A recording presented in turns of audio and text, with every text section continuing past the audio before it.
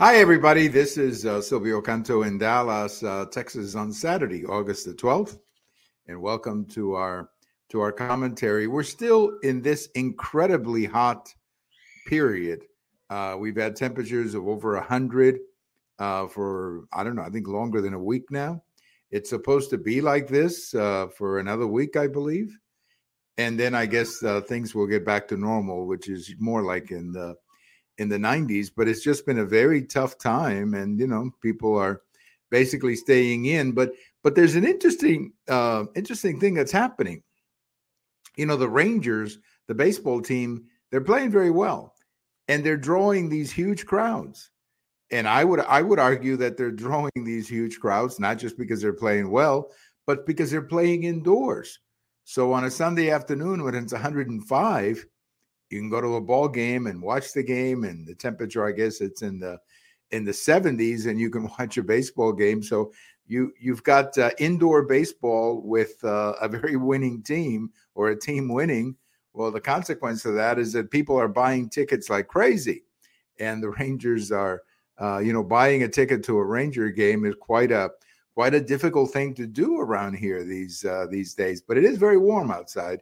And you got to be careful, obviously, especially with young people, with pets, and of course, older people. You got to be careful that they're not out there too much. I go out for a walk in the morning. I go out for a walk in the morning, and I avoid all of these excessive temperatures. Just a quick note: I have a post over at the American Thinker this morning talking about inflation. And I've got another one coming out Sunday morning as well, somewhat related topic. And the whole idea of how difficult it is to get people to think that inflation is coming down. In other words, when people are paying $3.50 for gasoline and food prices are still very high, in fact, compared to a year ago in our area, food prices are 12% higher. And here's another thing, too, that really drives the inflation message home. And a year ago, you could buy for what? Let me explain it this way. It cost $1,000 today for what you spent $836 a year ago. So 836 years, 800 and I'm getting myself stuck with numbers here. Let me say it again. $836 a year ago would take $1,000 today. So that really shows you how this is hurting the family budget. And the one thing, and I've said it over and over again over the years because I've seen this before, when gasoline goes up, watch out, because inflation doesn't come down, because everything moves by gasoline, not just people, but all the things that we buy and consume move by gasoline. And of course, airplanes and trucks and everything moves by some kind of fossil fuel or some kind of fuel. So it's people are looking at some of the new stats and saying that inflation is coming down, but the American people don't feel it. And they're not going to feel it, frankly, until the price of gasoline comes down. Bring the price of gasoline back to $2 a gallon, and you're going to see how people are going to really feel a lot better about inflation. Well, we had a big story on Friday, of course, and that was the Hunter Biden special counsel. And the story basically hit the pages, I guess, the front pages at about the time that we did our video on Friday. And I've had a little bit more time to consume it. I've had a little more time to think about it. And I've had a little bit more time to go to some of the people who I follow when it comes to these things. People, for example, like Professor Jonathan Turley, who, by the way, is a fantastic writer. If you're not reading his articles, you're really denying yourself some amazing information. Another very interesting person here is Professor Dershowitz, who is actually a liberal Democrat, but has been very consistent in his criticism of all of this stuff about getting Trump. In fact, he just wrote a book called Get Trump, which is an analysis of what he feels is a very politicized effort to get President Trump. So I went to these two gentlemen and others, but these two in particular, who I value a great deal. Also, another one is Andy McCarthy over at National Review. I always read him. So Andy McCarthy, Professor Dershowitz, and Professor Turley, I went to them, and they all agree that this appointment of this particular independent counsel. It's a good idea in the sense that we need an independent counsel, but it's not a good idea that Mr. Weiss was named, because Mr. Weiss is the man in Delaware who had done this investigation that led to the plea agreement that fell apart when it went to a judge. I think it was in Delaware. The judge killed it and pretty much sent it back to the drawing board. And what they're saying is that it's very difficult to gain the let's say gain the support of people around the country if you put somebody like Mr. Weiss as the independent counsel. It would have been a lot better if they had found someone who had nothing to do with the Hunter Biden story, somebody who had come from another life, if you will, maybe a professor, somebody like that, a distinguished judge who's not a partisan guy.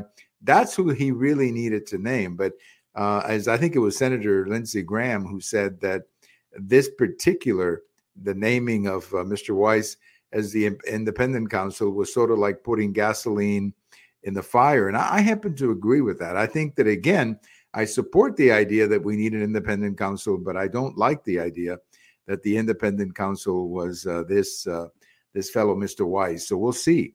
We'll see how it all unfolds.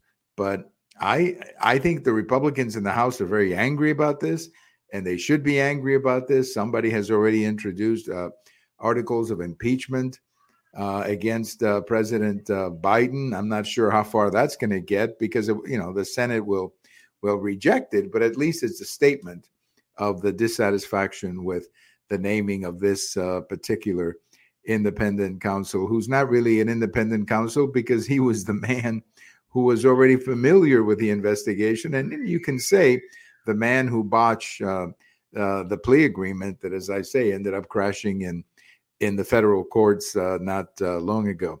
Well, from what I see on TV, a bunch of Republicans are in Iowa this weekend. They got something going on in Iowa, and a bunch of Republicans are there. And if you look at the numbers right now, you would think that it's a done deal for President Trump. I don't think it is. Now, I happen to be one of those who thinks that it's too early to be putting the crown on President Trump. I'm not saying that. I mean, he is the favorite if you look at the numbers, but there's a lot of time ahead. And I would also caution everybody about getting this excited this far in advance. And let me add a couple of names who we may see coming into this presidential campaign. There's a couple of names out there that I think would really be good if they were to come in. The first one is Governor Youngkin of Virginia, who's doing a great job, and he's very popular, and he is the face of a movement that is a great political movement, and that is all these parents in opposition to what's happening in public education. And that's going to be a very important movement in 2024, because the Republicans are going to have to put the flag of school choice in their platform and say that we are the party of school choice. By the way, speaking of school choice, I read an article in the Wall Street Journal saying that school choice has now become a very important consideration when parents are relocating, that parents really like school choice, or they like states that have the option of school choice. So I think in Texas, we need to go in that direction. I think the country needs to go in that direction. By the way, I think we're going to get there.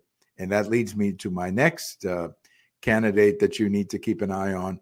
And that's Governor Abbott of Texas. I know that nobody's thinking about Governor Abbott as a presidential candidate, but he has a lot of the visibility because of what's happening on the border. He's also been a very strong advocate of school choice. And he's a fellow who doesn't make a lot of enemies. He's not one of these guys who turns off people with his personality or whatever. And he was reelected in huge numbers here a few months ago. So keep an eye on some new candidates, because I just don't think this is a done deal. I think that this could be a lot different 6 months, 9 months from now. And just remember that the first primary isn't going to be, I believe, until the end of January. So we're still talking 5 months before the first primary. That's a long time in politics. That's a very long time. So I'm not ready to give anybody the crown. I think that there's a lot ahead of us, a lot of time ahead of us, a lot of things that can change ahead of us. And I think we just need to let this thing play out. As far as I'm concerned, the more people who come in, the better, because I like diversity when it comes to candidates. I think it's good for the American people to see the kind of bench that the Republicans have in terms of governors, in terms of people who are doing a fantastic job as governors. Let's say Florida, let's say Texas, let's say Virginia, just to name 3 states that are doing very well. Well, have a great weekend, everybody. This is Silvio Canto in Dallas, and we'll talk to you later. Bye-bye, everybody.